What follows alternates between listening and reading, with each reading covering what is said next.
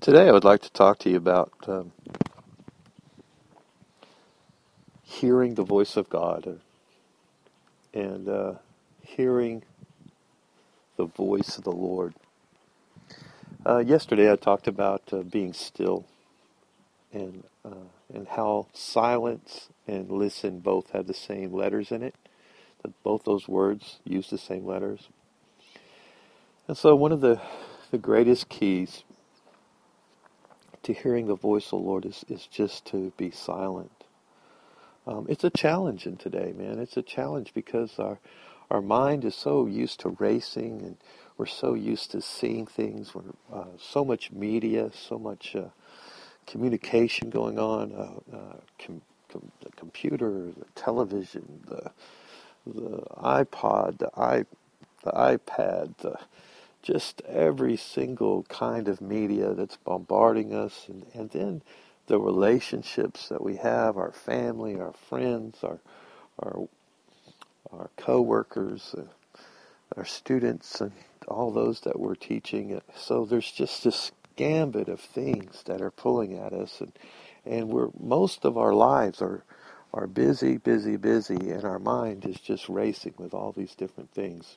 Just as I'm talking to you about it, you can just feel tired. And then the other media like television and radio, and so there's so much noise going on, and there's so many things speaking to us. And so it's important for us to be silent, and it requires a discipline because we're so used to hearing things. Part of the challenge is we don't like ourselves. We don't like being by ourselves, and we don't like having to think about things. And so you just have to get over that, man. And I just want to remind you, you're awesome, and you're a great person to hang out with. And I don't care what anyone else says. It's just you're an awesome person, and so you need to know, and you need to be able to hang out with you. And so you just start taking this time and just settling down and being quiet. And then as you're sitting there and as you're trying to calm your mind down, just look around and close your eyes. I mean, there's no perfect way to do this, but you just need to say, Lord, ask Him to help you to find that place of silence, that place of peace. And then as you sense and feel the peace come upon you, you'll begin to hear things. And I always encourage you you can tell whether it's coming from your head or your heart, your spirit. And so as you're doing this, just begin touching that part of your head. If it's coming out of your head, just touch your head. Say, this is coming from my head. And if it's coming from your heart or your spirit, put your hand on your chest, saying, this is coming from the inside of me. And just ask the Lord to give you that discernment, to tell between the two.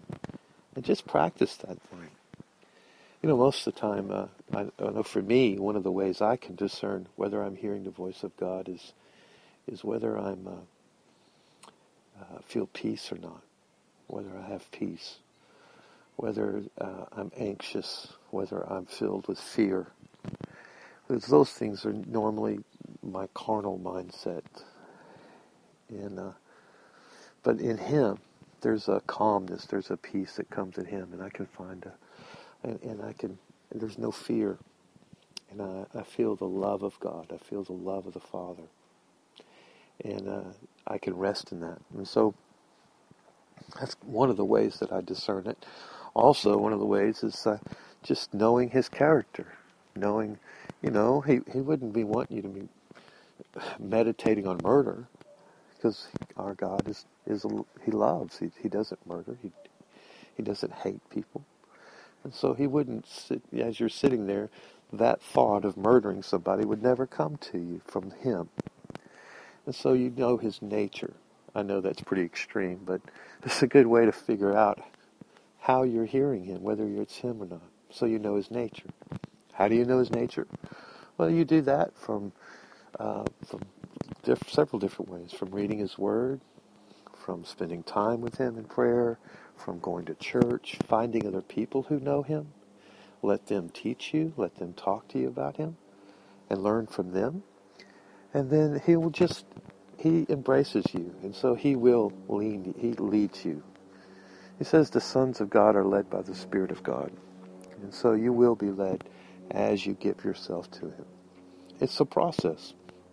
And the more you do it, the easier it is to be able to hear his voice. And so I hope that helps some of you as you're being still, as you take some time away, and as you begin to hear his voice. I encourage you to write those things down and meditate on them throughout the day. Share it with someone who knows the Lord, and let them bear witness or let them help you. And just start the process and begin the whole pursuit of the voice of God. And it'll be a great time. So many blessings to you, and I hope you have a great day.